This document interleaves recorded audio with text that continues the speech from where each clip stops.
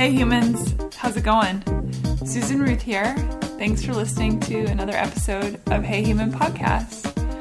On this episode, I had a conversation with Chloe Stillwell, and she is she writes about culture for Playboy magazine and covers politics for Paste magazine. She's a comedian. I've seen her do stand-up here in Nashville, Tennessee. She's very funny. And you can find her, if you Google Chloe Stillwell, you can find a lot of the articles she's written over her career.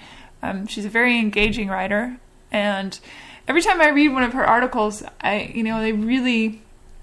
really make me think about everything that she's talking about. They make me delve deeper, which I appreciate in a writer. We cover all sorts of topics on this conversation. I wanted to talk to her specifically about feminism. It's a subject that I am fascinated by, and so I wanted to get her thoughts on that, because she certainly identifies as a feminist and has very, she knows her mind, where she stands as far as that goes. What's great about this conversation too is that, so we had this, we got together a couple months ago. In fact, in the conversation, she references a boyfriend that she no longer has. They've broken up since. And, and also, I have a moment of brain freeze, and I cannot for the life of me remember a name. And the name I'm trying to remember is Congressman John Lewis. So when it gets to that part, that's who I'm trying to remember. Anyway, back to Chloe. We talk about all sorts of things involving the world at large today and everything going on. And she and I don't always agree, but we really had a fantastic conversation. You don't always have to agree with somebody to have a great talk. So the usual stuff, heyhumanpodcast.com for links. I've put a bunch up there that have to do with what Chloe and I talked about. And it's a little bit of a longer episode. I hope you hang in there. We get pretty serious there toward the end, some pretty heavy topic. But I hope you hang in. Hey Human Podcast is on iTunes. Please rate and review if you get a chance. It's super duper helpful. Helps get the word out. Every time somebody rates and reviews, it just moves up the iTunes chart that much higher. So it shows iTunes, I guess, that people are listening, I assume. So that would be great if you would do that. Feel free to send me a note at susan@heyhumanpodcast.com. I love to hear from you. And it's on Hey Human is on iTunes and Podbean and Stitcher and Blueberry. Am I missing one? I don't know if I'm missing one, and then of course heyhumanpodcast.com. So help me get the word out. Tell all your friends. Tell all your enemies. Tell everyone. So anyway, thank you for listening. I appreciate it. It's late right now. It's nearly midnight here in Nashville. I had to do some last minute switcheroos, and so I'm up late as usual, which is why I'm rambling as usual. Anyway, thanks for everything. I appreciate it. You guys are awesome. It's growing, and I couldn't be happier. So without further ado, here's Miss Chloe Stillwell and Hey Human Podcast episode number 43. Hi, Chloe Stillwell. Hi, Susan Ruth. Thank you for being on Hey Human Podcast. Thank you for having me. I'm so excited. Cheers.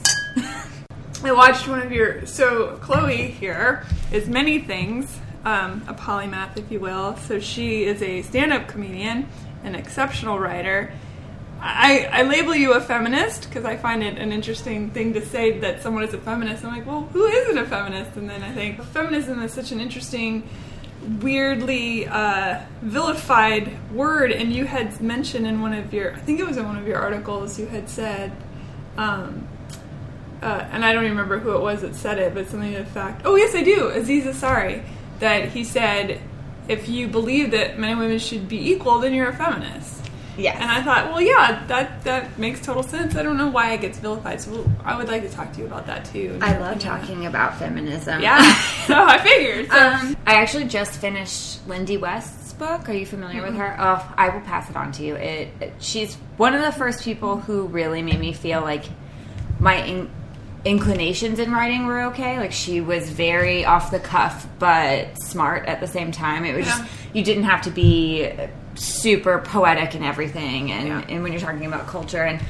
her book is a lot about feminism and how they label us feminazis online, when really, when they're really confronted with the ideas, they say, oh, I don't hate women. I just have a problem with what you're saying. And it's like, well, I'm just saying that I'm a woman and I want to be equal. Why is that a problem? And someone said something to me one time. I forget who it was, honestly. I might have just read it online. But it was, if you have a problem with what I'm saying, do you have a problem with what I'm saying because I'm a woman or what I'm saying? Well, that is an interesting question. Because when men, and I love men. And I think there's a confusion that people who are feminists somehow don't like men. And I don't know where that happened, where that misconception happened. Surely there are quote-unquote feminazis, to take that term that you just used, although it's a weird mix of terminology. But surely there are people who are very intense on their belief system and maybe are aggro about it or whatever, but you can say that about any system of thought. It's true. I mean, I read once about... I'm a carrot Nazi. Fucking love carrots. They love it. They love that term online. Yeah, it's just a strange thing to me to... And they do. I mean, my biggest problem with feminism is that it are the factions within it that prevent women from gelling on one platform together. Mm-hmm. And I think that does give men and people who are against feminism leeway to criticize the movement. Like, I read an article in the New Yorker a couple of years ago. I forget who the writer was, but she did an amazing job profiling these feminists who run a yearly conference in California, I think, and they have a very strict no trans women policy. Oh, really? And that's really divisive in the feminist community. And, I see both sides. When Caitlyn Jenner got Woman of the Year last year, I was bothered by that, because this is a person who's benefited from white male privilege their entire life, and to get, until very recently, and to get Woman of the Year... it bothered me. The thing that I find fascinating about that subject, about people getting mad about Caitlyn Jenner winning, the thing is about a transgender person, if I may speak for, transgender people, which I can't because I'm not, but I do have a penis in a drawer. I don't know if that counts. It doesn't count. Anyway, is that Bruce Jenner, his whole life, was a woman. Right. And so in fact, it isn't always, in my mind, this is how I see it. In my mind, it isn't suddenly the man Bruce Jenner became Caitlyn Jenner the woman. I think the whole time Bruce Jenner was Caitlyn Jenner the woman. I completely agree with you on that. So it's, but it is. It's a really gray area. And there's plenty of women that deserve that award for sure. There's lots of wonderful, exceptional, but maybe the idea is. And again, speaking for no one, because I have no idea, but that maybe it's like, well, to give transgender women a voice, this is a very high-profile person. No, and I thought it was beautiful at the same time. I get your point, and it's just at the same time, it's kind of infuriating. I agree. I can't imagine the absolute emotional hell and turmoil that she went through her whole life as Bruce Jenner. Sure. But at the same time that was happening, she also was benefiting from white male privilege. Totally that she wasn't having to wade through rape culture and all of that. And I don't agree with feminists excluding trans women or any gender not binary from any feminist space. The list is large. But any identifying or gender queer or what have you, I don't think they should be excluded from feminist spaces. Yeah. But the award, really. That was when I realized, I was like, I don't think I have a straight opinion on this. Nice pun.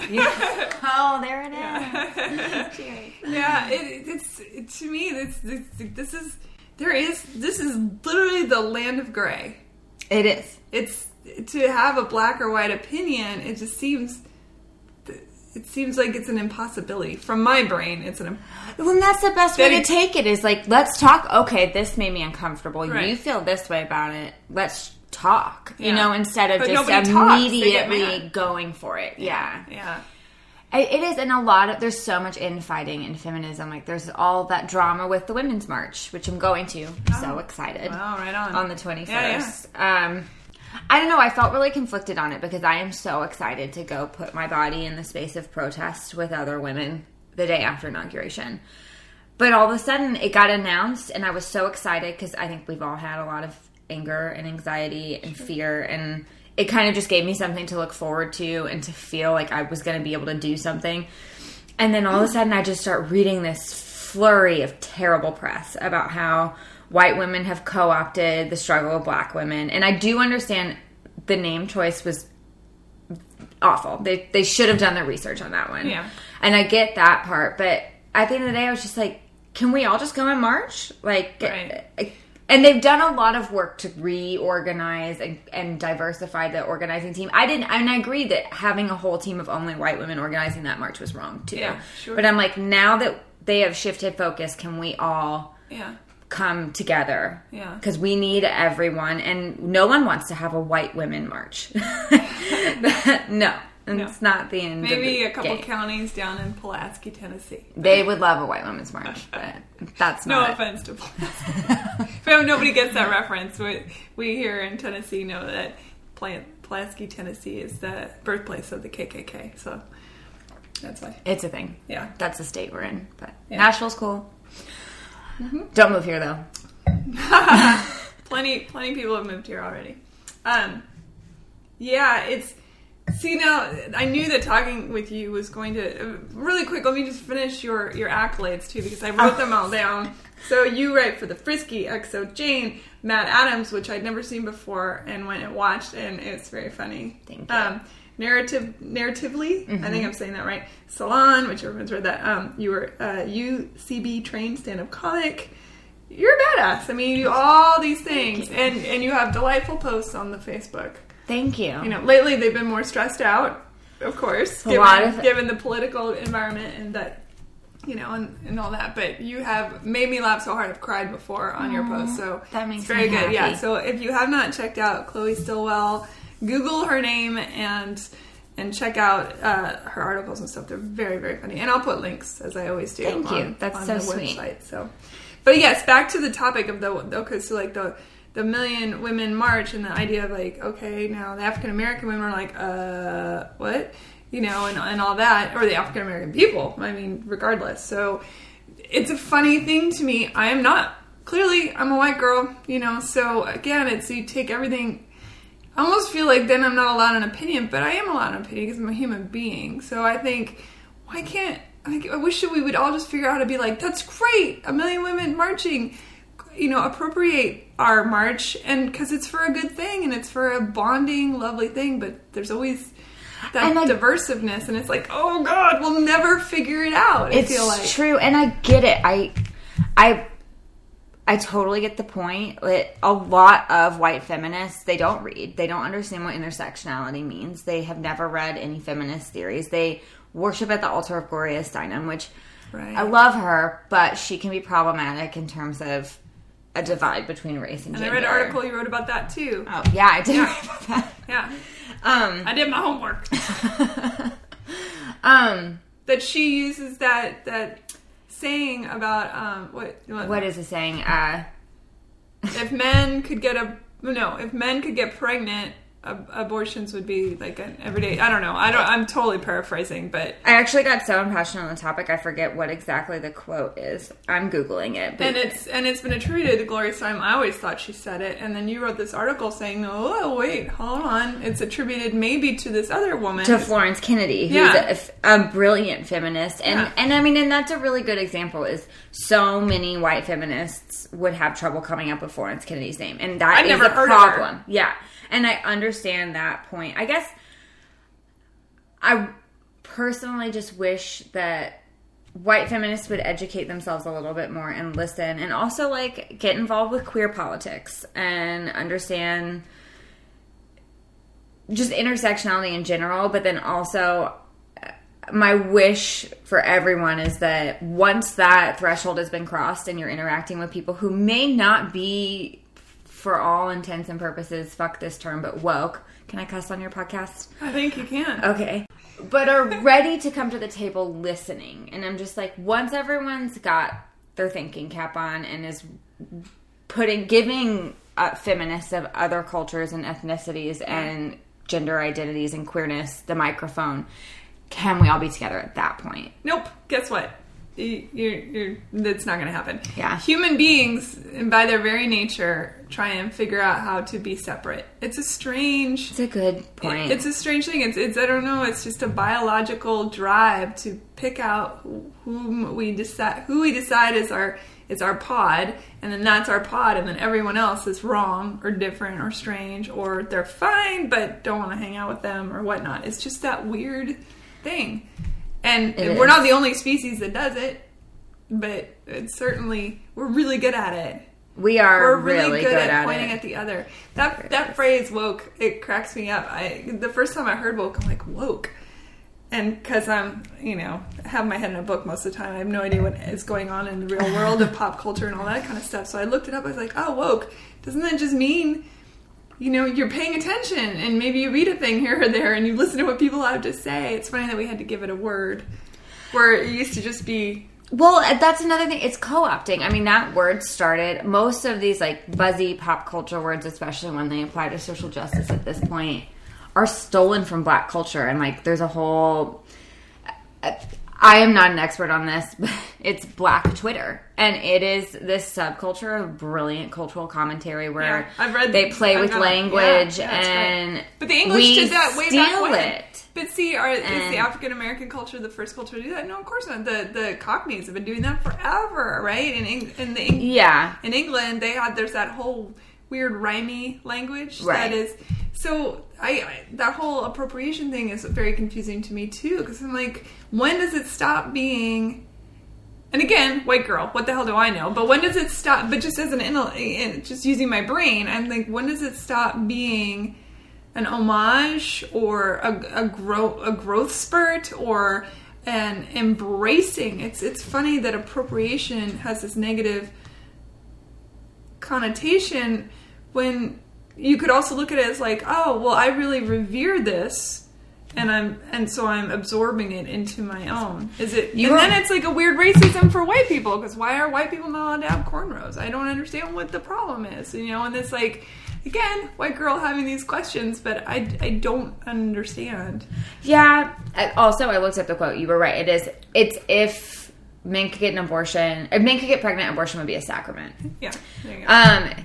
For the listeners out there, that's the Florence Kennedy quote. Yeah. That Gloria Steinem is sort of... What ticked me off and why I wrote the piece that I did is that there was a Guardian profile of Gloria Steinem. She had written a new book, and literally the headline was that quote.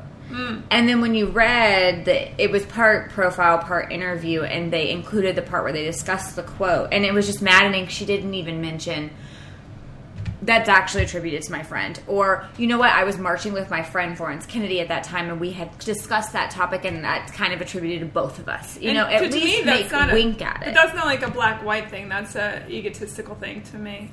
For me, because I'm in the world of musicians, as you know, and a lot of songwriters will be like, oh yeah, that was my idea. It was not your idea. But that's it. Nobody ever attributes things to what they're supposed to. It is ego, but when it comes down to black feminists versus white feminists, it is about race, because no one knows who Florence Kennedy is because they don't care about black feminism. Totally. And I think that speaks to what you're saying about cultural appropriation. Cultural appropriation has bothered me for a long time. I've actually tried to get multiple editors to let me write about it, and they're like, I don't want to get trolled in my inbox next week on that one. Let's hold off, because it is a hot button topic. Yeah. I have moments where I hate when people get so flustered about cultural appropriation, because I agree with you. It's like, how do you know when it's one? Well, and it bolds those lines of separation where you say, okay, well, do you want white people to keep just being insufferable in our own little waspy boxes forever? Right. Or are we allowed to enjoy your culture? And I think the line it's another gray area is what's the difference between enjoying and stealing. And I think white people, because we have stolen everything for all of time, sure, that is a blurry idea for us. We say, oh, I didn't steal it, I'm just enjoying it. But I feel like with the Kardashians, they really...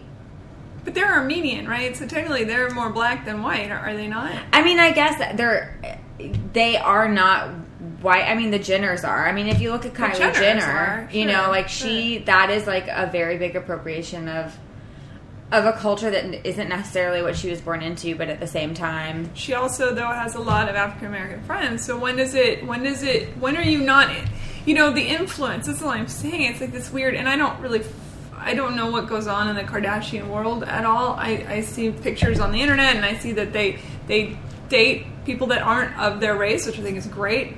For me, I love that speech in Bulworth. Did you ever see that movie? No. Oh my God, it's so great. And there's a great speech in it, and Warren Beatty, who's the main character, has this whole monologue about how he just wishes everyone would just fuck everyone else and just get it over with so that we all look the same. But then, of course, what would happen is we would find something else to hate each other for. But it's a good feeling in theory.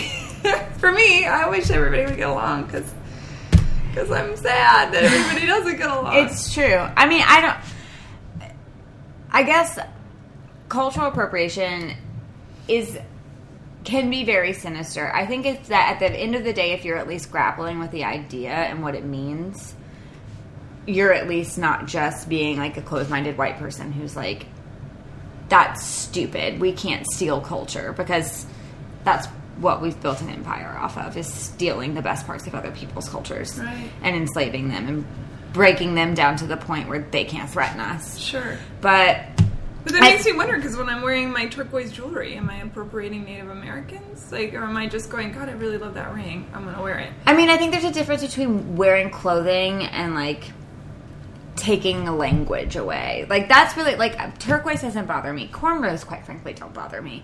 But that's not even fleek and woke and those words bother me, because you're taking a language that people have created to kind of cope with pop culture and have their own area in it. And then when the sorority girls at Alabama are posting videos about eyebrows on fleek, like, what has happened here? Right. We have co-opted something that was empowering black women. Yeah.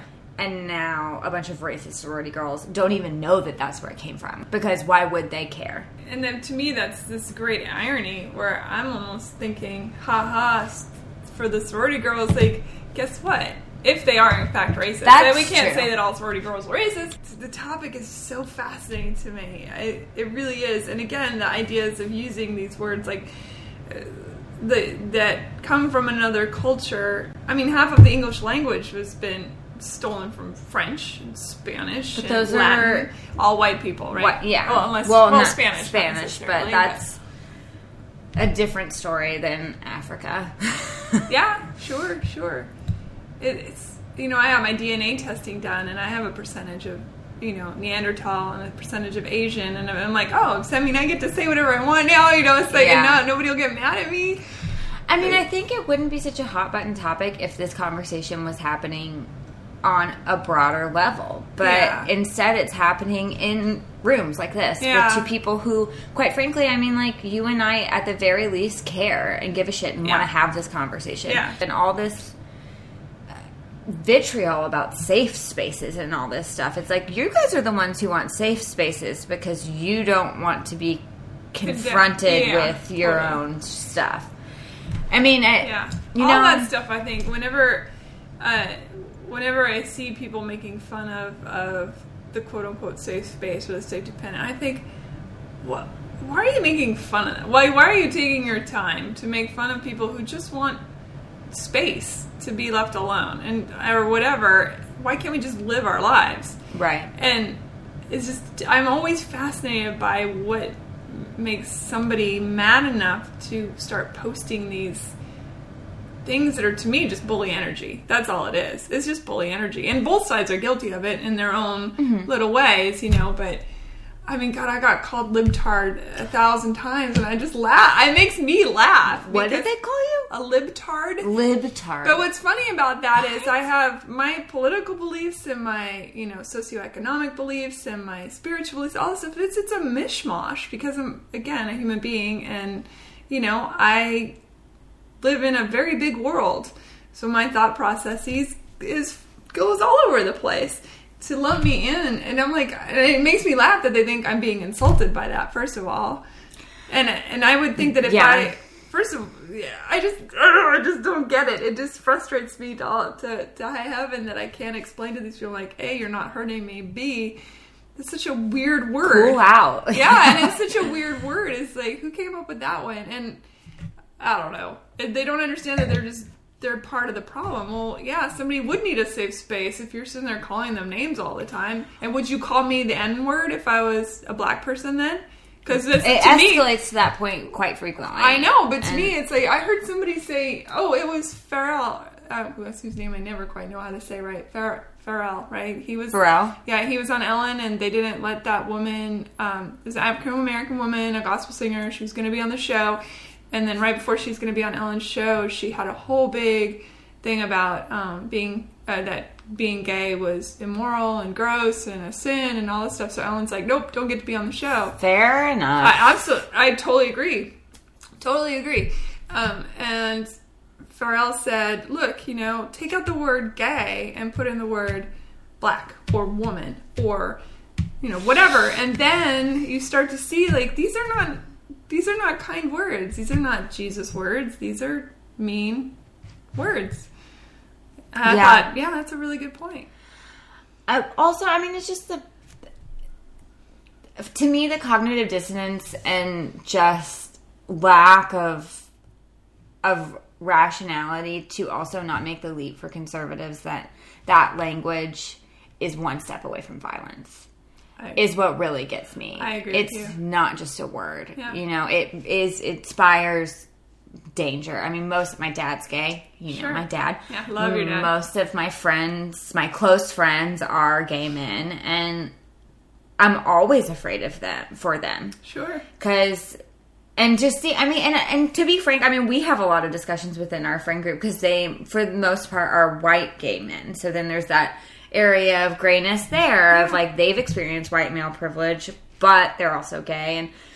But I think these conservatives don't realize, because they live in these bubbles of homogenous heteronormativity, that there are people out there who are even white who are afraid to walk down the street. Sure. And that is when a word is a big deal. Look, I say it all the time. I don't believe half the stuff Trump said he believes. I think, but the problem is that, to me, a president of the United States of America has no business inciting the kind of people that do believe that stuff. No one has any business doing that.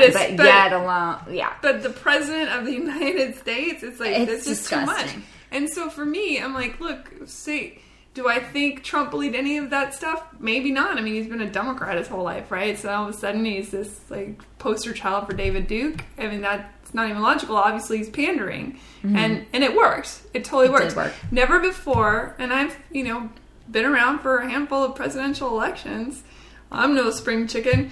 And never before had the day after the election, I knew what was happening. Around 11 o'clock at night, the night of the election, I knew it was happening. Yeah. And in the morning, I picked up my phone and I texted a half dozen to a dozen of my friends who are people of color, gay, my transgender niece, like all these people. And I said, are you okay? If you need me for anything, some of my Muslim friends, if you need me for anything, I'm here for you.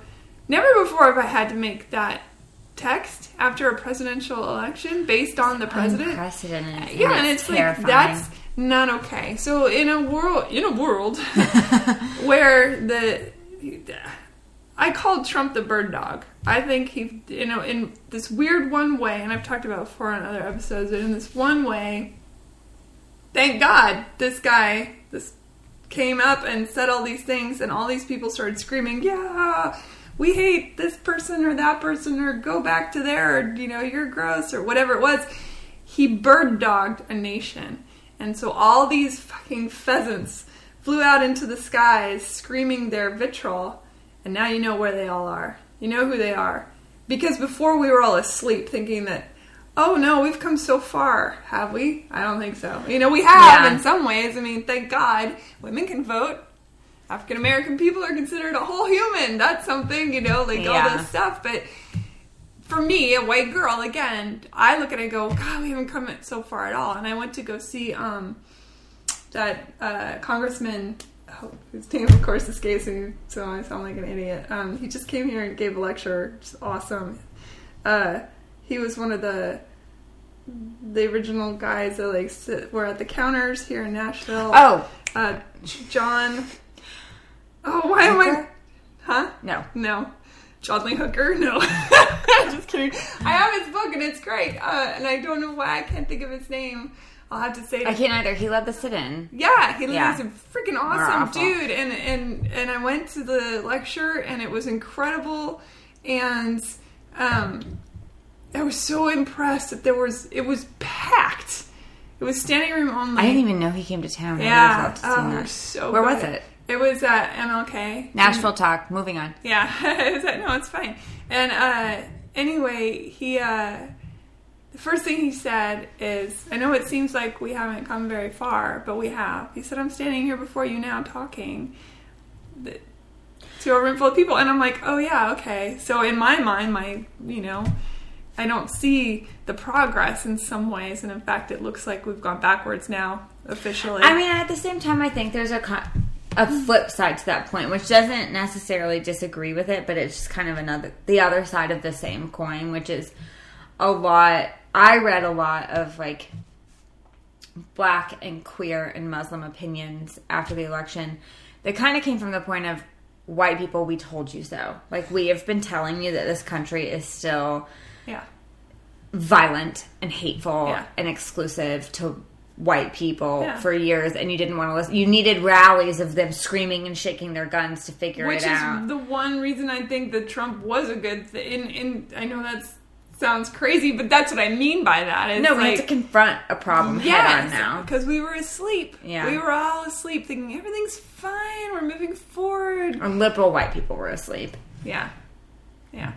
I mean, well, and that's what bothers me. I mean, I've always said if liberals were as loud and not militant in the sense of gun violence, but just organizing the same way they were in the 60s. These Republicans are. I mean, they get shit done at the end of the day. And what gets me more than anything, though, is just the grand hypocrisies of the call for tolerance now of these racist jackasses who have built... What do you mean? Families on intolerance.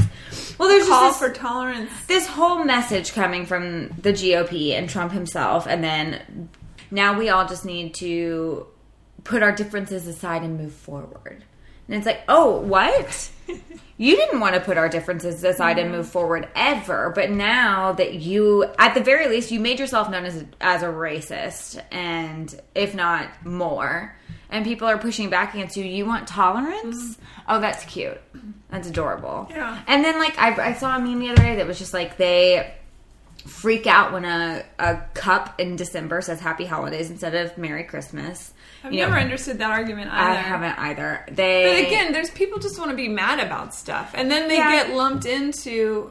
I get very uncomfortable with labels. Even Republican, Democrat, liberal, conservative, because I believe that the gray area has the most information. There are certainly hardcore on every side, right? But I can't call every conservative a racist. I know that because they're not, and just like I can't call I know some racist Democrats. They exist, even if it's subtle.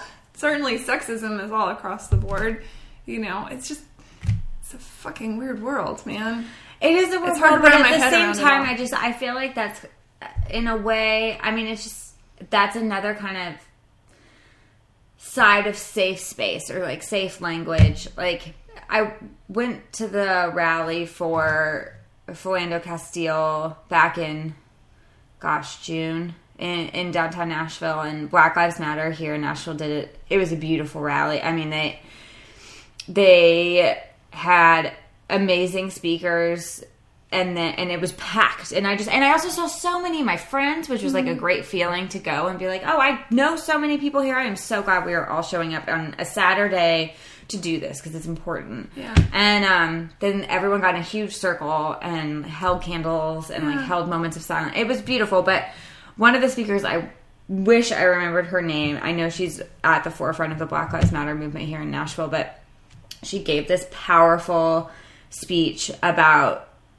shouting your biases. And instead of saying, you know, like, well, I'm not going to call everyone this, you know, it's like we need to shout these words and shout your own. And when you hear someone else's, be like, okay, I hear you. Like, now what do we do? I don't know. It was a really moving, it also was a very emotionally charged moment, but I don't know. I had never thought of it that way because we spend so much time, I think, covering it up or explaining or justifying. And she was just like, no, bare minimum, just shout. You know, I am afraid of Muslims. Shout it out loud and hear yourself say it instead of being like, oh, no, I don't have problems with all Muslims, but my neighbor, you know, he like smokes weed and the smell makes me scared and he might have guns. You know, like people just spend so much time talking around it instead of just saying it. And I was just like standing in the crowd like, what an amazing point. Yeah. Like, fear is so powerful. And fear and politics have, you know, been bedfellows since the dawn of time. I mean, that's just, it works. Fear works. But I'm constantly saying, if you're afraid of a Muslim, go to the mosque and go to one of the services. If you're afraid of a Catholic, go to a Catholic church and sit there and absorb it in. Mm-hmm. Anything that you fear, read about it, learn about it, you know, because learning about something takes away all the fear because your brain will come up with all sorts of things. I know people that think that my Muslim friends will get a phone call on, you know, the bat phone and then slit my wrist just by virtue of being Muslim. It's ridiculous. It is. It's absolutely insane, but these people believe that because they've been taught to fear, you know. But fear and religion, the Spanish Armada ran around killing people left and right for their religion. Guess what? It was a Christian religion. People have been killing in the name of religion for a long time. Forever. Yeah. Most likely. Yeah.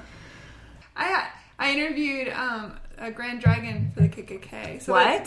So by the time this interview, yours and I don't like to call them interviews, by the time this conversation is aired, I will have already posted the interview with Richard Nichols, who is a Grand Dragon in the KKK. Self-admittedly just says, like, I am a grand high wizard of racism. Sorry, I don't care, guys. Yeah. No, I think they are called, that's the other name for it. It's the Grand Dragon, Grand Wizard. I think that's the same thing. Oh, is it? Okay, yeah, I didn't know if I was making that up in my head. From my understanding, the Grand Dragon, so they're Grand Dragons, which is the head of every little sect within every town, right? Mm-hmm. So anyway, yes. I can't wait to listen to that conversation. I honestly didn't realize that they were open about it. They aren't. It's called the Invisible Army or Empire, Invisible Empire, and but he himself, personally, he is open and honest. He's proud of who he is and all that. So it was interesting because when I was getting ready to go talk to him, some of my friends were really freaked out, and one of my friends was like, "How can you give that guy a voice?" And I said, "Because his voice is my voice. His voice is your voice. It's the same voice." I said, "Yeah, he wears the outfit, and he, you know, hates Jews and wants to live separate from anybody that has any kind of shade different than him and all that kind of stuff. But when you make fun of, you know, the black lady for having the funny clothes, or when you, do you know what I mean? Disagree with you wholeheartedly. Yeah, I was hoping you would. So, but let me finish. So, okay. So I was like, you know, when the white girl walks down the street late at night and the African American guy goes by her, you know, she didn't know he might be a doctor or a lawyer or something, but she holds her purse a little tighter or whatever. That's this weird, subtle racism that we've been raised up in. That subtle bigotry or oh my gosh, I should be scared of this person or that person.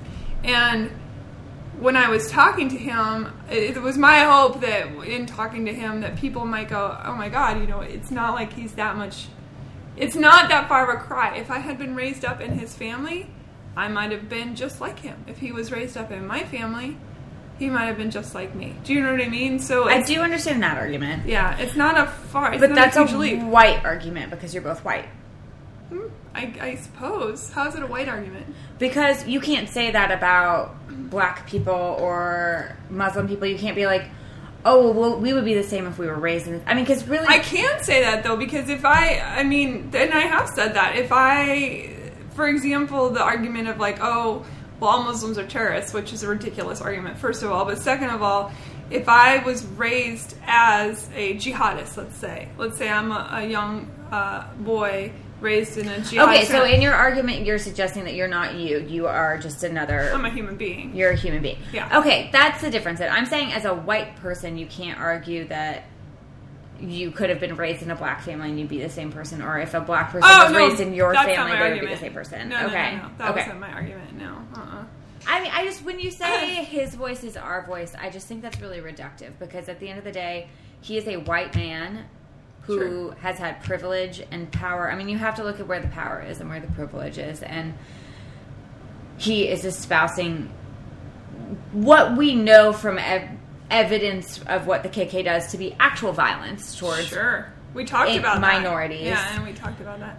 And his voice is not our voice. His voice is the voice of a racist. And I think when you say we're all the same, racist, black, whatever, we have to accept each other, it's...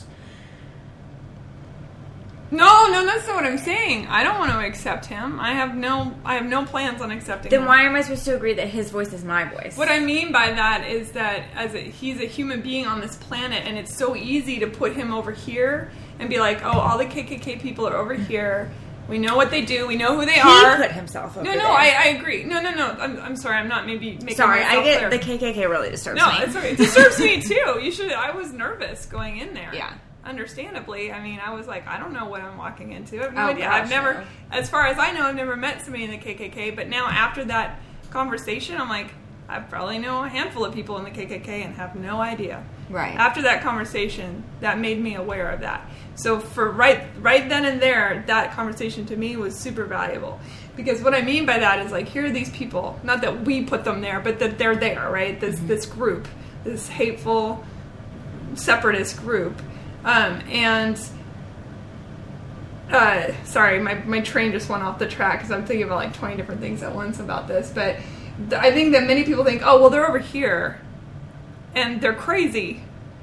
So we don't really have to think about them because they're over here and they're crazy. And I'm saying, no, let's shine the light on them because they're over here and they're crazy. And you need to know where they are and what they think and what they're saying because... Okay, that I agree with. Yeah, so that's why I did it. And that's what I mean by they're me, they're you, because it's like they're a being on this planet. They have just as much access to everything.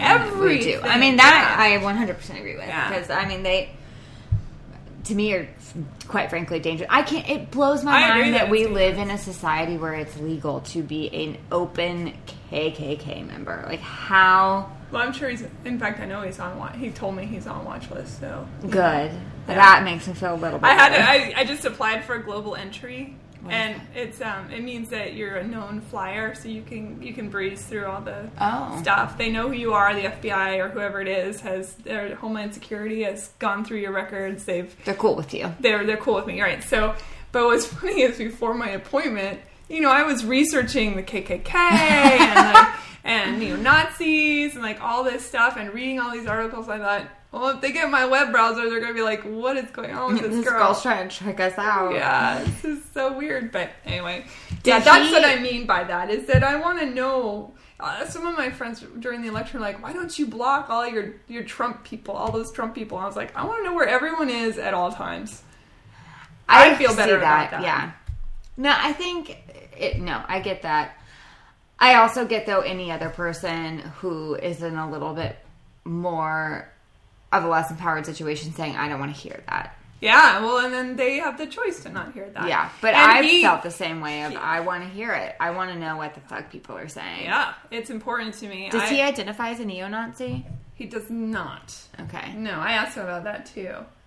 Interesting. So, yeah. Fascinating. Yeah, and I asked the former neo-Nazi, because I interviewed him a week later, what his viewpoint was on the KKK. So we talked about that as well. It's so freaking fascinating. And the thing is it's like, you can read all the history you want about it. You can read what everybody has to say about everything else. But until you're across from the person and asking them questions, you don't really truly know. You know what I mean? That's true. And on one level, I mean, just one guy, racism and xenophobia and anything that falls into misogyny, it's systemic. It's a cyclical system. So in what you're saying, I do agree in that, like, a lot of times when you sit down someone who holds those beliefs, you can disempower and disavow that by just having human conversations. But at the same time, that doesn't necessarily change the fact that it's written into our Constitution for the most part that these things exist. I know. He talked about the Constitution too. I was like, you mean the Constitution, like, what year is your cutoff date? It's just, and then again, my dad and I had this great conversation. We were talking about, I'm not even sure what got us on the subject, but it ended up being, he started talking about the Black Lives Matter. He had seen something, maybe in Seattle. I think maybe he was driving by and he saw somebody holding a sign saying all lives matter. He's like, what do you think about that? I said, well, I think it's kind of a slap in the face to the people who are trying to say Black Lives Matter. I think it's like this weird sort of, no one's seeing that all lives don't matter. That's not what the point. There's like, that's not even scratching the surface of what's going on here. And he said, well, this is what I love about my dad, because he takes me down these rabbit holes. He said, well, do you believe that all lives matter? I was like, well, of course I believe that all lives matter. He said, do you really? I said, what do you mean, Dad? And he's goading me. And he says, well, do you think a child molester's life matters as much as like an Albert Einstein? I was like, oh, fuck, Dad. Like, okay, let's go. So we had this really fascinating conversation, and it all, to me, it all ties in, because when I was talking to the former neo-Nazi guy, Brian, he said that there was a case when he was growing up, when he was really in the skinhead thing, and a child molester got off on a technicality and got out, and the cops called his little group of neo-Nazis and said, "That's where this guy lives," and they went and they beat him within an inch of his life. And I said, whoa, that's really intense. So does a child molester who got off on a technicality deserve to be, and it's that weird thing, because, child molesters in prison get the shit beat out of them.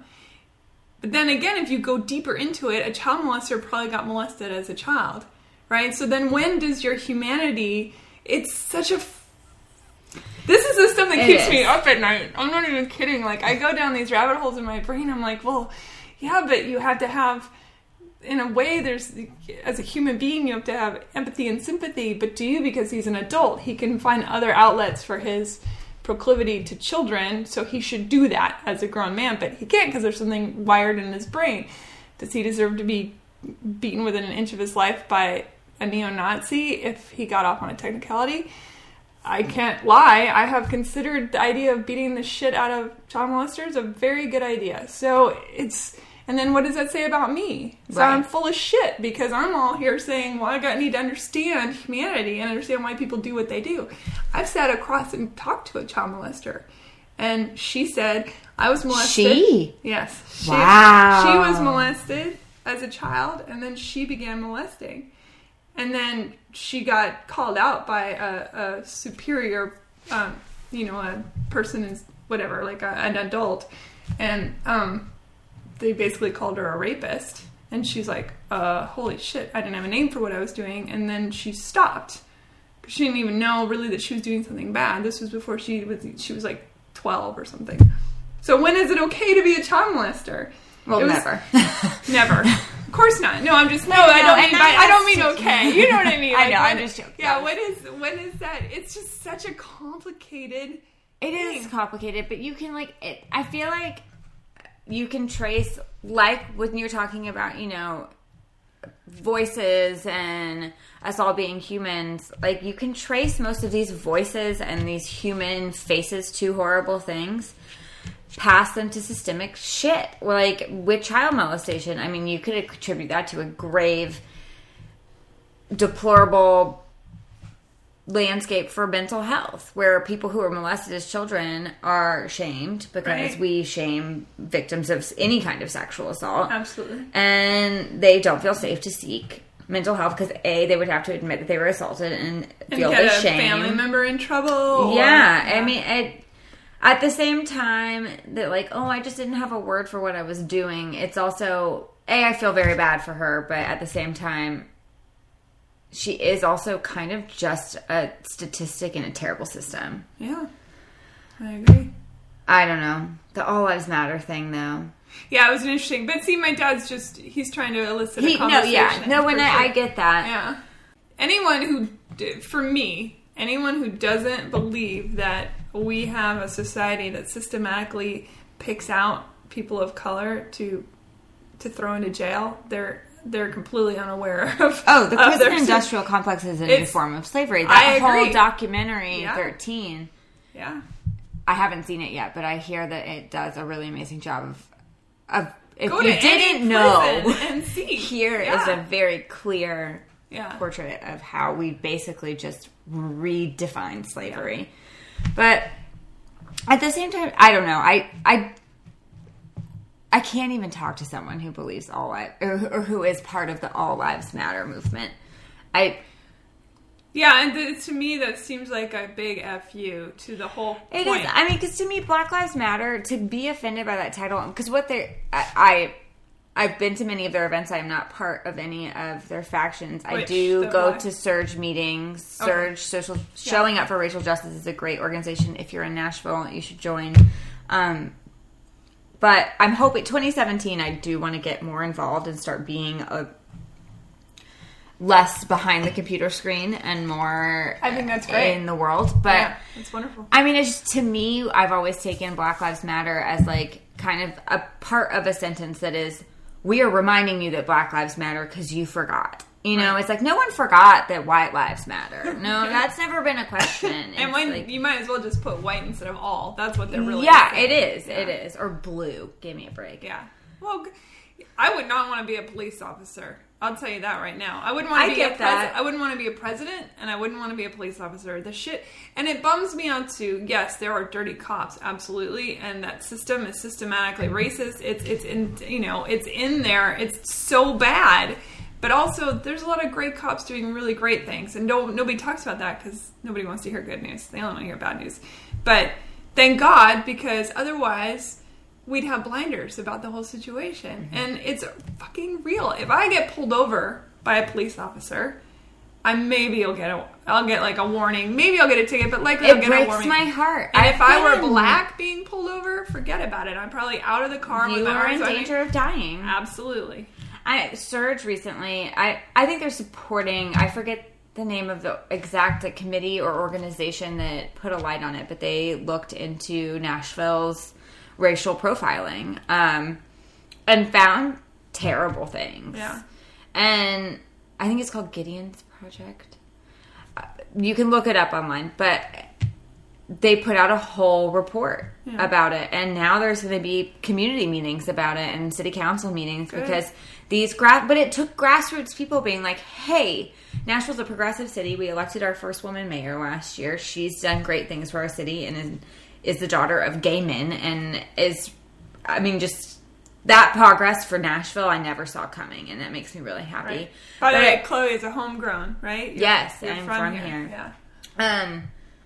But at the same time, we still, yes, she's implementing public transit that we need to help foster social mobility. And yes, she gave a beautiful speech at the vigil that was held downtown for the Pulse victims about how Nashville was going to be a safe space for people of all kinds. And that is so important. But at the same time, she's not investigating her own Metro Police Department. And a lot of them, I know Anna Carella, who's an amazing mobilizing I don't know how she has time to do all the stuff she does, activist in Nashville.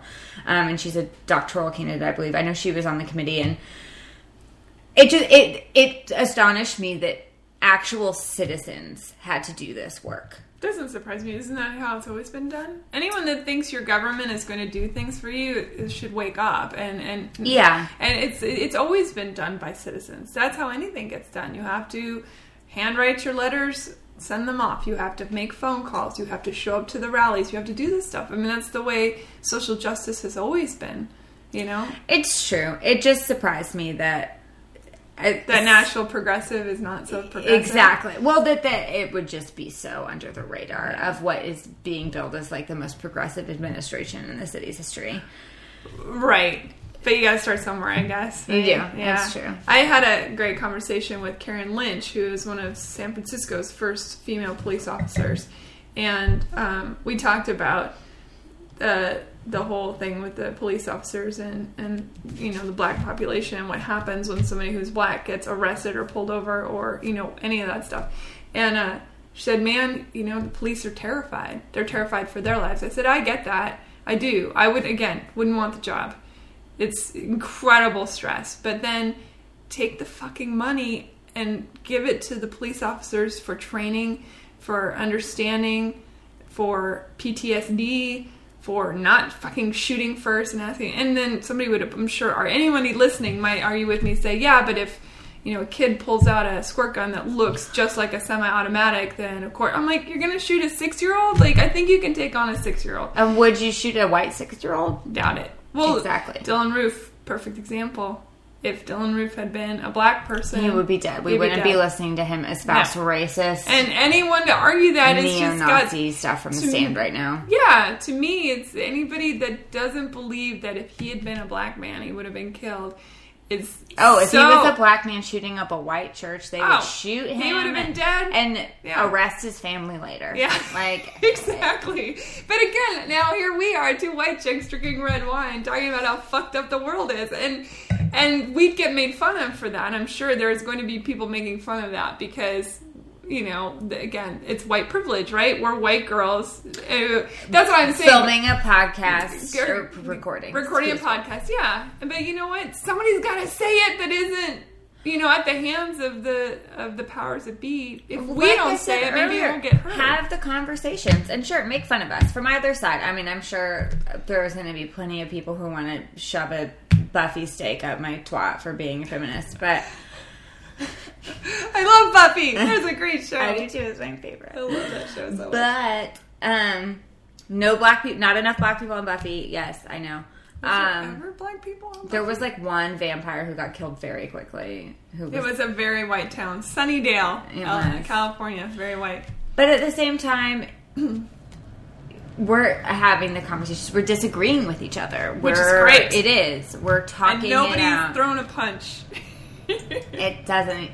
I would never feel that way. You know, it's just like any friend of mine, like one of my best friends in the entire world, to loop it back around when the Caitlyn Jenner Award. Yeah. He's white and gay. And we kind of got into an argument one night. Not like a screaming match, but we got kind of heated with each other because he was very much on the other side of my stance on it.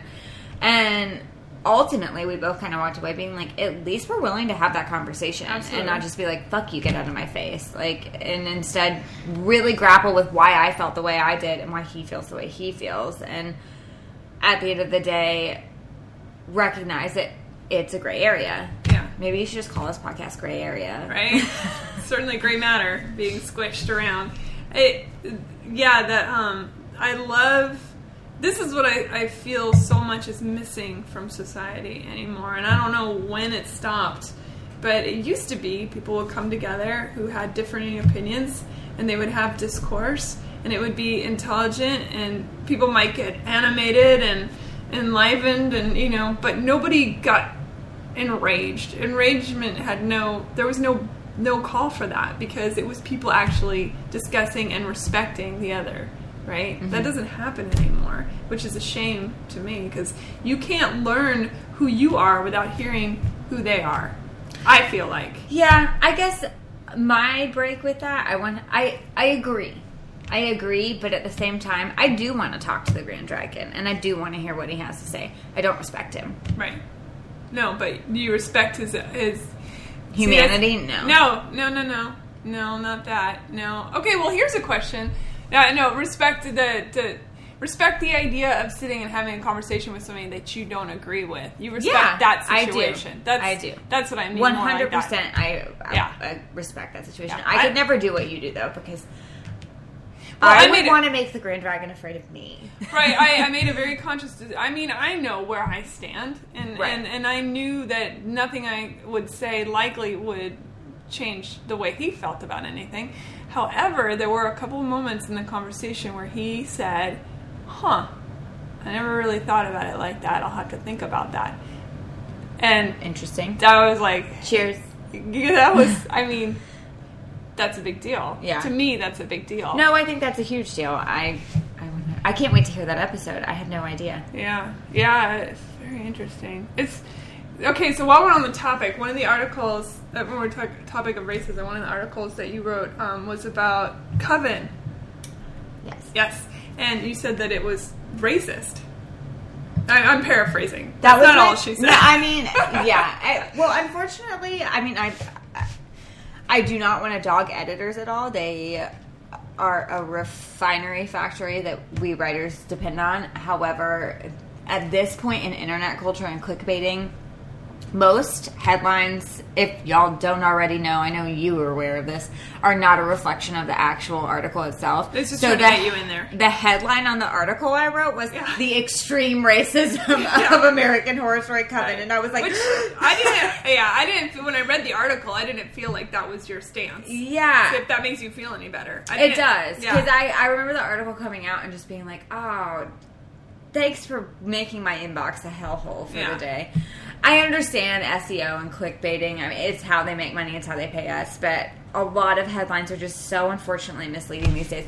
I mean, my main point about it, and it was me making a point about how black people were represented in the show as a white person. Sure. So that's just my opinion. But I just felt like they took... And granted, my opinion has kind of evolved because this was 3 years ago. Mm-hmm. And I actually most recently in terms of that whole realm, wrote an article in defense of like Scream Queens and Ryan Murphy's empire in general. At the time, I don't think they had established yet a lot of... Now, Scream Queens was kind of the... If you didn't get it, here is the point, which is it's a lot of camp and taking cultural stereotypes and throwing it back in our face. Right, and, like Archie Bunker, like All in the Family. Yeah. Ahead of its time as far as... You're not wrong. But with American Horror Story Coven, I feel like it was their first foray into that camp. Like, the first 2 seasons had been straight horror for the most part. There was no playing with society's privilege and things like that. And for the Coven episode, I just feel like, it was Angela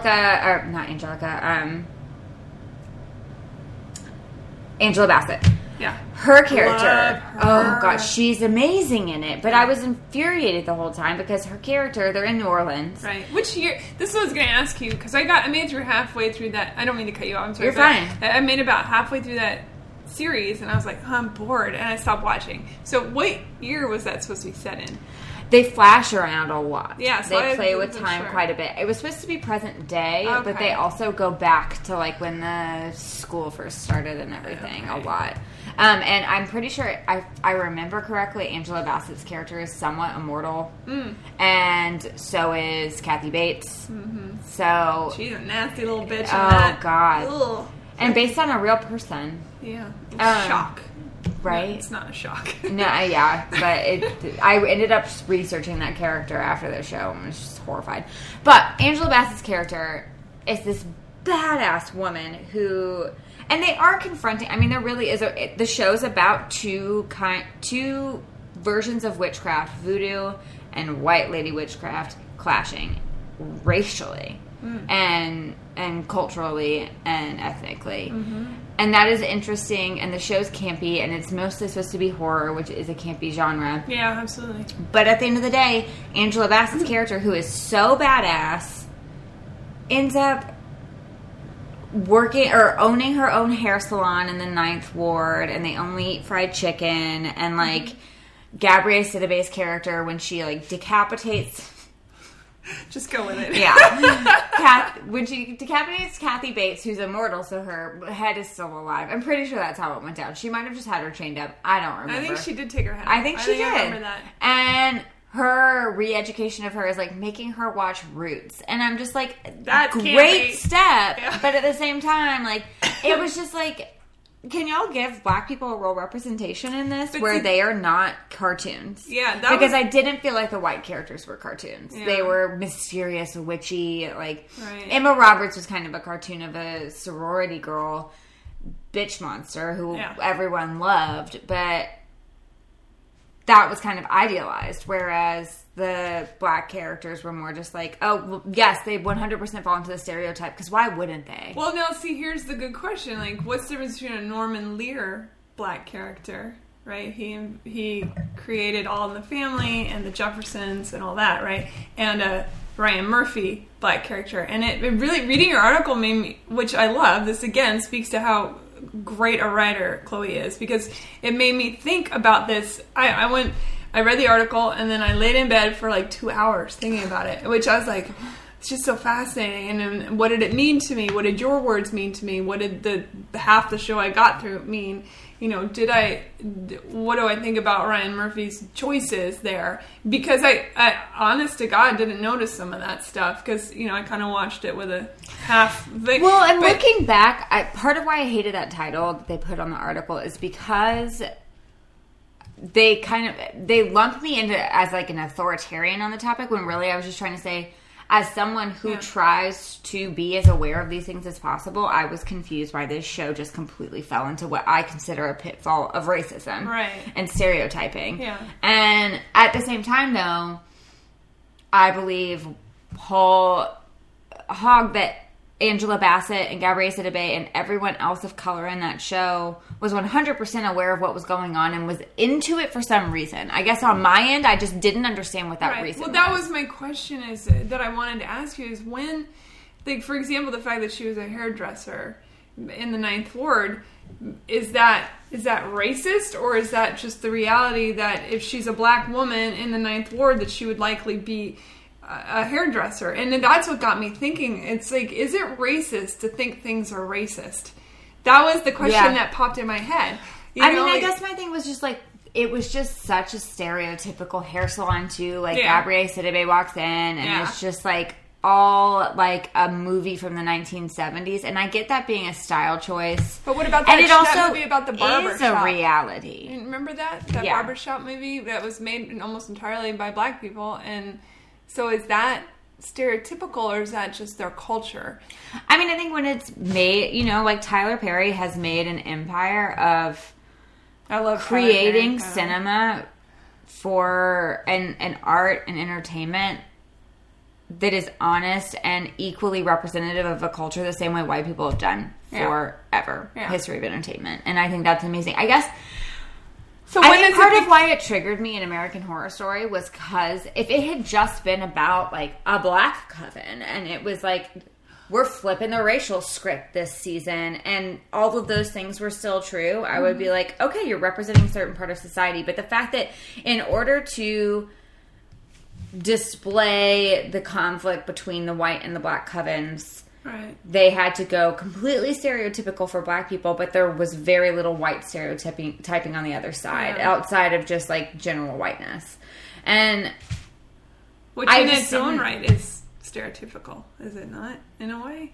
When it's the status quo, I think it is it can be easily stereotyped, but stereotypes are weapons, and you can't really weaponize whiteness. You know, we took away people's ability to do that. Yeah. It is just, to me, that was the one thing that when as I fell asleep, I thought, is it racist to think something is racist when it's just showing, and I wasn't necessarily reflecting on the article you wrote, but just on, I think the thing that stood out for me was the whole fried chicken and the which is such a, well, it's just like, I feel like if I talk to any of my black friends, None of the black people I know eat fried chicken, so I don't even know. Well, even if they do, it's like, why are you going there? You know, like, why go there? Yeah. And granted, New Orleans is a city that is proudly... I don't know the actual demographic statistics, but I want to say, bless you. Thank you. And bless New Orleans. It's my favorite city in the world. It is a best fish I ever had, New Orleans. But I want to say it's predominantly a black city. I don't know. Statistically, I'm not sure.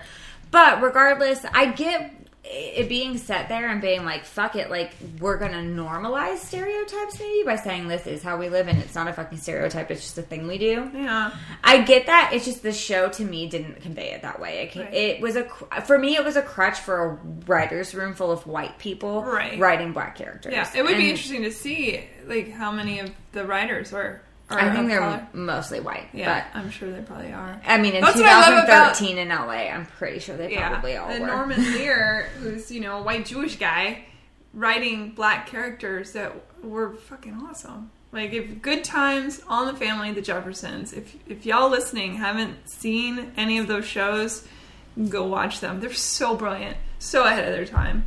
Right. You know? I do think there's a problem with a white person writing black characters at that time, though, and because it was such a fractured time, obviously. You know, like, that's why that kind of stuff happens. I don't know. I've had 2 glasses of wine now. God bless. My mom comes out, right? And I'm getting very caught up in my thoughts between, like, because there is a line, I think you were getting at this earlier, too, of just, like, do we want a homogenous society? No. No, boring. But...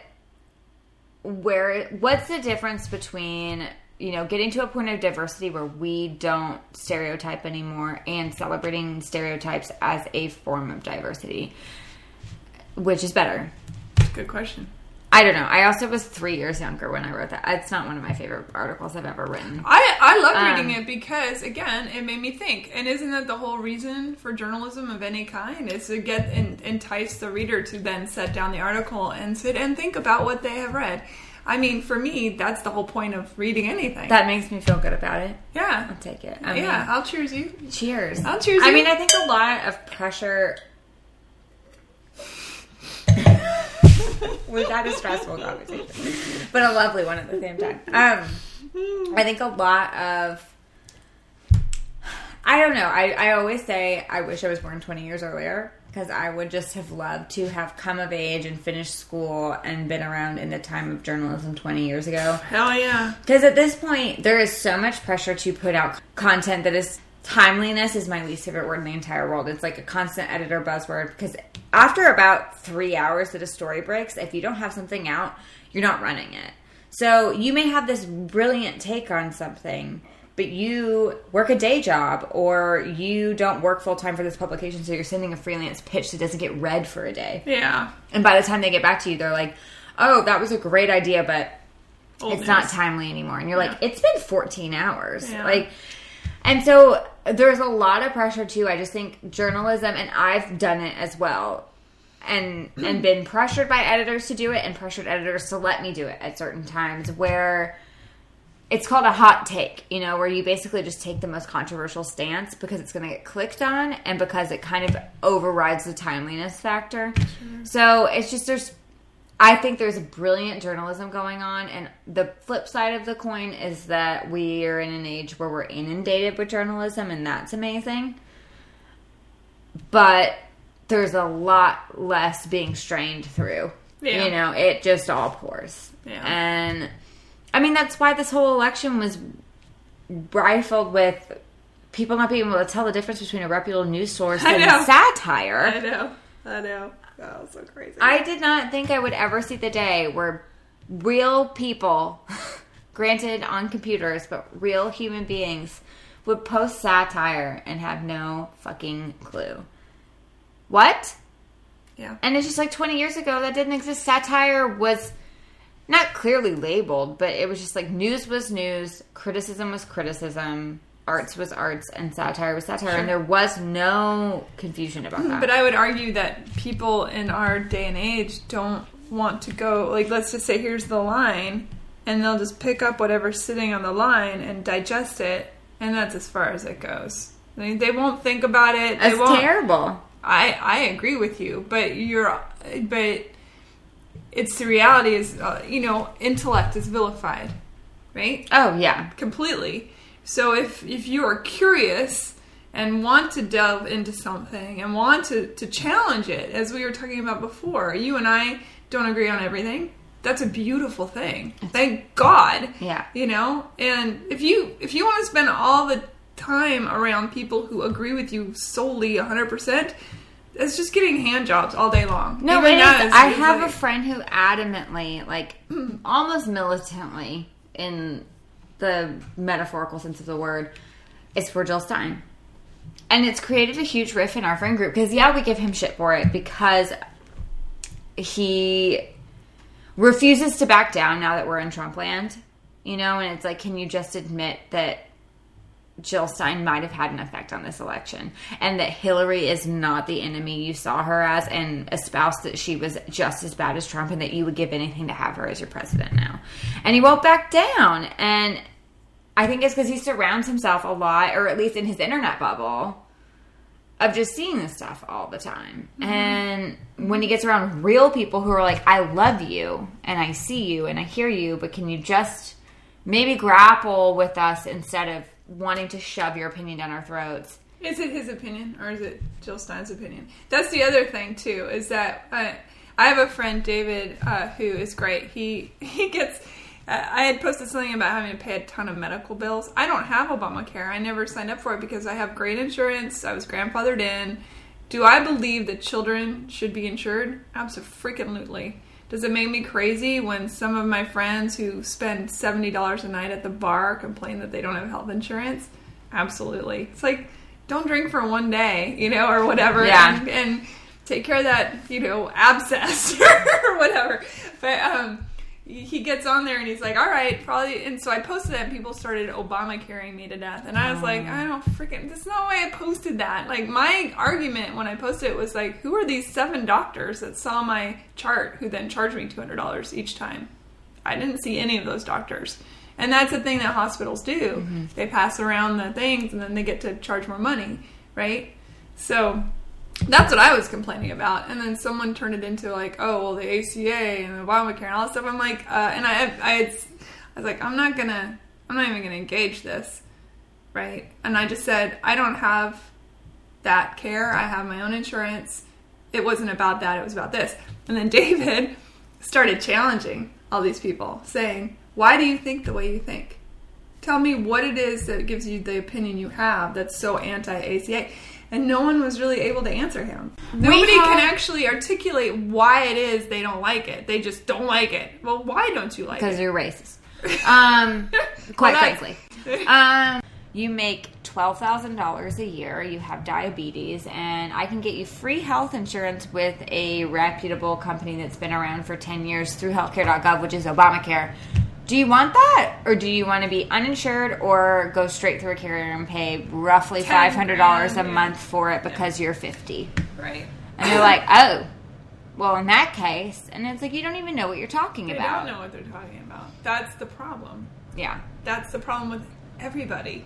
Once you educate yourself, which there's nothing in that wrong arena, with I'm like, I know stuff. what I'm talking about. I want to just carry signs walking, or I just want to carry a big ass sign that says there's nothing wrong with knowing stuff. This pushback against this anti-intellectual pushback terrifies me. I mean, I went intellectuals are dicks. Let's be honest. Like, some of them are. They're dicks and they're pompous. They're dicks that have solved most of the world's problems. Sure, but that doesn't mean still dicks. That if you're not a dick, that you can't know some stuff. That's all I'm saying. It's true. I know some stuff. I'm not a dick. Like, just fucking know some stuff. Just don't believe everything you're told. Challenge yourself. Yeah. I mean, that was like when I went to the new school. That was one of the biggest things. It was just like, if you have an issue with it, like, confront it. Yeah. Read about it. Not that, but read the other guy's opinion. Yeah. I'm a big fan of reading the opposite opinion. And every once in a while, I'll be like, oh, that kind of makes sense. And now I'm that guy. You know what I mean? I think when you confront yourself and when you confront other people... I was doing a speculative piece for Rolling Stone a few months ago. It never ran because no one would talk to me. but it was about this faction of women on Twitter who want to have the 19th Amendment repealed. I'm sorry. What? Yes. Legitimate. Let me pour some more wine for that. What? Real Explain women. The 19th Amendment. So the 19th Amendment gave us the right to vote. We have the right to vote because of that amendment. So suffragists. Look up suffragists. I actually really love Twitter as a writer, as a tool to like. I mean, you really get to see what people think and what they think when they can be anonymous or untouchable, and it's fascinating to me, especially because I mean I've had so many people on there just get raped, cunt, like all this shit, and it fascinates me. And just I love the word cunt. This is interesting. Tell me more about your life, Jimmy in Wisconsin, who's 17. Do you ask them? No, I stalk them back and just because it's terrible. I mean, it's sexual assault in 140 characters from a computer. I mean, people and women even telling me like you deserve to. I mean, it just awful things, and I think most female writers have experienced it. It's nuts, but it makes me fascinated with Twitter, and so because of that, they're MRAs, male rights activists. If any of you are listening, fuck you. I don't even know what an MRA is. An MRA, they're male rights activists, and it's the male reaction to feminism. Oh. That think that we're all misandrists trying to cauterize the balls of all men in America. That's not what feminism is. It's exactly. It's equality. That's what it is. And they are vigilant. There are man-hating feminists. There are. Of course there are, but they're just like... It's not the main message of feminism. No, it's not it's just, period, not the message of feminism.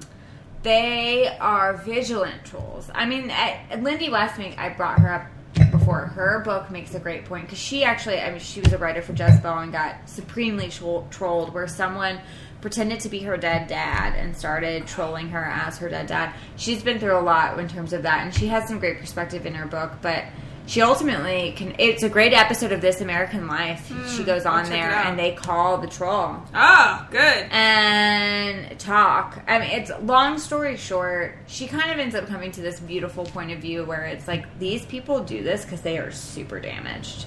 Sure. And anyone that spends their unhappy time being off, like someone that would stop and spend 5 minutes of their life telling you to get raped on Twitter. Yeah. I feel bad for that person. Exactly. That's like and she says that in her book. She's like, it's hard to be mad at someone that you feel sorry for.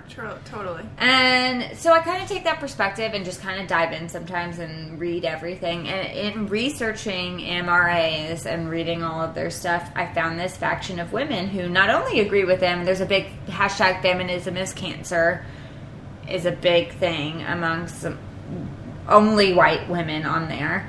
And most feminism is cancer. They're also, oddly enough, white nationalists most of the time. And proudly so. Like, websites with all the stuff. And repeal the 19thers. And so I pitched this. I was working with Rolling Stone on spec on this piece with a really great editor. And we wrote the piece up, and I didn't have any of their voices in it. I kind of was afraid to reach out to them because I'm like, they're not going to talk to me. They can scroll one page down my Klonopin diary, which is what I call my Twitter, and realize like I'm not on your side. But at the same time, writing the piece, it was really meant to be like, this is a whole picture of these women and what they believe. It was not meant to be a takedown, but without their voices in it, the editor was like, it's kind of a takedown. Yeah. So she was like, seek them out. So I probably contacted 50 of these women, really friendly, I genuinely want to give your movement a voice because I think it is fascinating that 100 years after we've gotten the right to vote, you genuinely want it taken away from you. And you're also pro-Trump, or you're a babe for Trump. And what does your white nationalism have to do with your not wanting women to vote? What is it? What is their argument for not wanting to be able to vote? None of them would talk to me. Oh. So I don't know. So we ended up pulling the piece because just literally no one. Why do you think that is? Were they afraid to be? I think when you're confronted with how terrible your point of view is sometimes, and I wasn't even confronting them. My emails were all very I just genuinely this piece, because at that point we had decided the piece was going to run regardless, but it would be way better with their voices in it. So I kind of gave them that choice. I was like, this is going to run. Yeah. And I think it will, do you want a voice in it or not? And I think it would be great. And I really genuinely want to talk to you and understand. 2 girls email me back, women, out of probably close to 50 that I could find their emails, track them down. And I probably went to some spam folders. I also ignore unsolicited emails all the time where I'm like, I don't need to read this troll today. Delete. But one was just like, kind of, what do you want? And another sent me a thoughtful email back and was just like, I'm really excited to talk to you about this. I think it is a fascinating movement, and I'm really excited that a writer wants to hear us out. I'll talk to you. And I sent her, I was just like, thank you so much. I sent her a huge list of questions that, like, were all very general. Just like, because this was before the election. So I was like, you know, you want your vote repealed. And this specific one was very pro-Trump on her Twitter profile. So I was like, how do you reconcile being for a candidate but not wanting to be able to vote for that candidate? You know, things like that. That's a really good question. There's things that, like, we're not accusatory or trying to humiliate anyone or debase her opinion, but just really, like, curious, like, how does this function for you? Right. And what That's good journalism. has informed your life to get you to that point? Sure. Never responded to my questions. Oh, and I just think genuinely hateful people or people who want to defy progress, when they're genuinely confronted with what that actually means. It would be interesting to write her back now and say, look, the piece is not a thing, but I'm curious. I did. Okay. Nothing. Rats. Yeah. I hate it when people don't answer. I know. I'm just like, at least tell me to go fuck myself. Yeah, that's one of my pet peeves. Tell me no. Tell me yes. Tell me fuck off. Tell me I'm busy, but don't ignore me. That's annoying, and it's rude. It is. It's rude, but whatever. See, now we're covering all these things I had questions about, and I love it because it just happened naturally. But I'm gonna look at my notes really quickly. We talked about the random team here. Okay, here's one. There was somebody that tweeted, when I was X years old, I was raped. Does any other woman... This is when when it was the locker room talk situation with Trump. And and it was like, if anybody else has had this experience, please respond via Twitter. And this woman who had tweeted that, and I can't remember her name because it was a billion years ago, it feels like now, but... she got over 1 million tweets within 24 hours or something extraordinary. And I talked to my father, and I told him that. And he said, that's just crazy. Is that even, how is that even possible? I said, Daddy, I'm going to school you for a second. I said, this is not going to feel good, but I'm going to just tell you. I said, from age 6, the last thing that, at age 6, I remember Mom's best friend's son. I'm 6 or 7 years old. We went to go visit their family. And the son, who was 20, took me into his room and showed me his porn collection and had me sit on his lap and look at porn. Did he touch me? No. Not that I recall. But how inappropriate is that? So that's the first thing I remember. I said, Dad. And from there, I remember at 8 being at the water park in the wade pool and having some guy stick his toe in my vag in the wave pool. I remember that. Let's flash forward. And so I started saying, and I came up with at least a dozen experiences that I had. Did I ever tell anyone? No.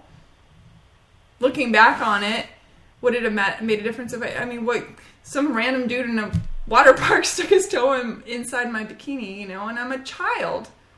No, you're not supposed to understand. Yeah. You're not supposed to have to. Right, and all the way up to college. But the sexualization of children, of young girls. And females. I was trying to say, just like, Dad, this is real. I said, every woman I have ever met,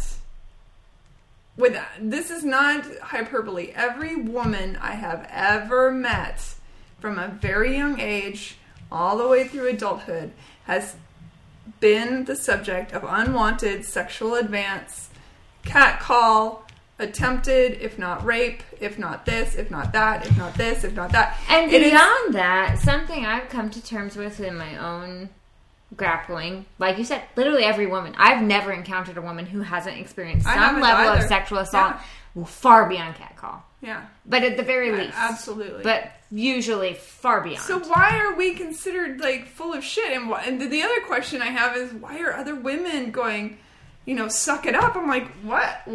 Now, and then the argument of why are you not talking about it? Well, first of all, who's going to believe you? Who's going to care?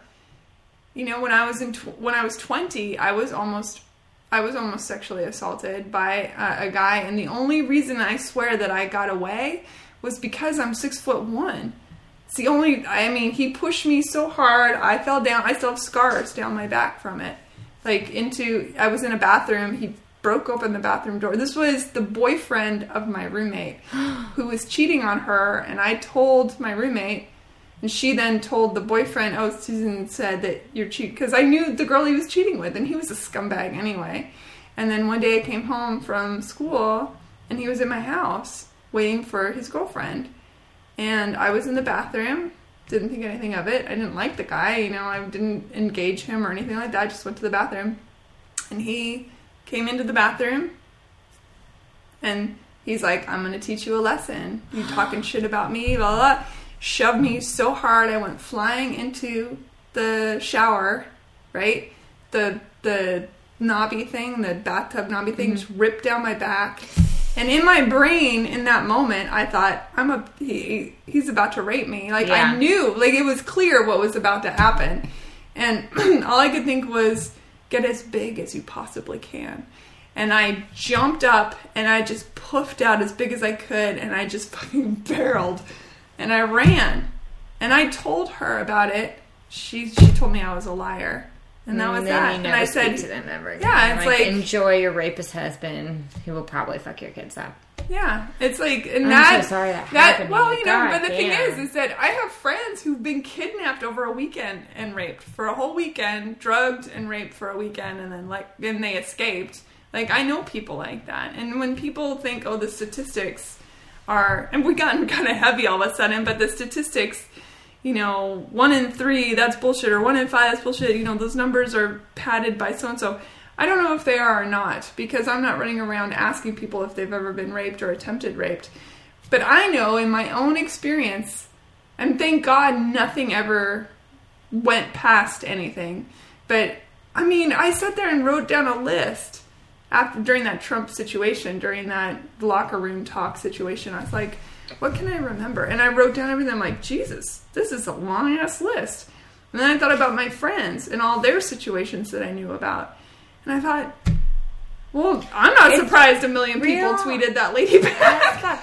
I think my boyfriend and I, he struggles with me sometimes because I am an ardent feminist and I'm unrepenting in it. And he does have this one opinion and my comedy does kind of affect him sometimes because I do shit on white guys a lot, but it's a joke. You do. But my opinion on it is, how long have us women have to have sat through get in the kitchen, make me a sandwich jokes and rape is funny jokes? Yeah. Decades. Yeah. I'm going to talk about whatever the fuck I want to talk about. And in a way, it's not just comedy. For me, it's kind of an act of protest. I kind of marry my writing, my comedy, my activism together. For me, that's how I operate. But he takes it to you sometimes. He's just like, you sleep next to a white cisgendered heteronormative man every night. And you shit on them on stage. And I'm like, I shit on rapists. And I shit on sexists. Do they happen to often frequently be white, cis, heteronormative men? Yes. But do you think I'm harboring some ill will for you secretly? I consider you a feminist. That's a really good question. Why do you... men talk shit on women all the time and then are allowed to turn around and say, I don't hate women. And I'm like, I can't talk shit on the society the double of standard is misogyny. Yeah, it's and it not be taken personally by my fucking boyfriend. And I'm like, are you kidding me? And I think there's just a lot of psychological warfare as well. There's the actual fact that most women have been sexually assaulted in some way or form. Some way. Yeah. That is far worse than you probably think it is. Yeah. And then there's the fact on top of that, I lost my virginity being raped. And it was a situation in which I was seeing the guy. My best friend was seeing his best friend, and my best friend was 4 years older than me. So I was 16 and she was in college. So also there was that gap where it was like, I should have picked a different friend. Granted, we're still very close and she has apologized for this, but at the time, like, I look back and I'm like, if I had been 20, I pray to God I wouldn't have been dragging around a 16-year-old to, like, sexual parades. And we had this night where she was going to meet up with her boyfriend. I was going to meet up with mine, who was my secret boyfriend at the time, who was 24.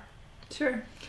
8 years older than me. And we did this trade-off where, like, they went and, like, had crazy sex in the bathroom and then left us to do whatever we wanted. And I trusted this guy, and we were really drunk. My parents didn't know. No one knew where I was. And I told him, I don't want to have sex with you. I'm a virgin. I don't want this. And he held me down, and he did it anyways. And just realizing later on how much that fucks you up as a person. Like, I think that's part of what is so insulting at rape victim shame and rape victim non-believing is, like, this is not a story we're telling for our fucking amusement. It's because this sticks with you for the rest of your goddamn life. Like, absolutely. I remember, like, being so fucked up with guys. My current boyfriend is the most healthy sexual relationship I've ever had. And I remember when we first got together, like, him saying something along the lines of, like, not in a creepy way, like, it was kind of in passing. We might have been having, I forget what the conversation context was, but it was something along the lines of, like, you do these things to bring one another pleasure. And I remember, like, the concept being absolutely foreign to me and having my mind just, like, having this alien moment where you just, like, between dimensions of your past and present and are like, oh my God. Like, that experience fucked me up so much emotionally that I forever connected sexually satisfying with my self-worth, with my emotional worth, with what someone else perceived as my worth, that I forgot that you're supposed to be making me feel good because you like me. Right. I'm not supposed to be putting up with this so you like me. Right. And I was just like, oh, fuck. Like, did you do therapy after that? Oh, girl, I've never been to therapy. No way. And it needs to happen. It does. I can recommend some great, and one in particular, there's a therapist here in Nashville that is bar none. She's the shit. No, deaf therapy in the future. Yeah, I'll give you that number. So now we've been talking about rape for about 30 minutes. If you're still with us, I hope you're eating a large pizza. And all right, we won't. Okay, the comedy. All right, so your comedy is political, it's emotional, but it's funny too. So your wax story was really funny. I enjoyed that. I try to keep it light. The way I perceive it is kind of like I want to talk about female issues the same way, with the same I don't give a fuck and there's nothing telling me I can't say this that a man does. Right. And that's gotten me in trouble, and it's gotten me banned from shows and banned from people and what have you, but I'm like, good. I'm not for you.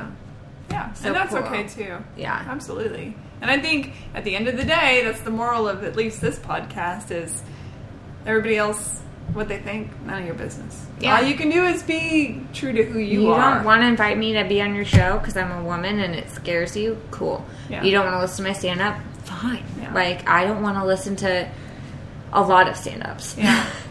Yeah, it's all fascinating. I have truly enjoyed talking to you. I knew this was going to be great and super interesting, and if we've lost everyone around the first hour, that's okay too, but thank you. I love it. It's great. Thank you for having me. This has been actually a really cathartic conversation. Oh, well, good. On a lot of levels. Chloe Stillwell. You can Google her name and you will come up with, on YouTube, you'll get her stand-up. You'll get a lot of articles. Troll her on Twitter. No, I'm kidding.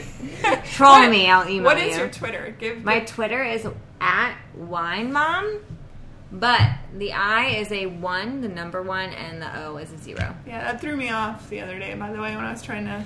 It's rough. But it's wine. But on HeyHumanPodcast.com, I'll have all the links and all that stuff. So, thank you. Thank you for having me. Thanks for listening. Love you, mean it. Bye!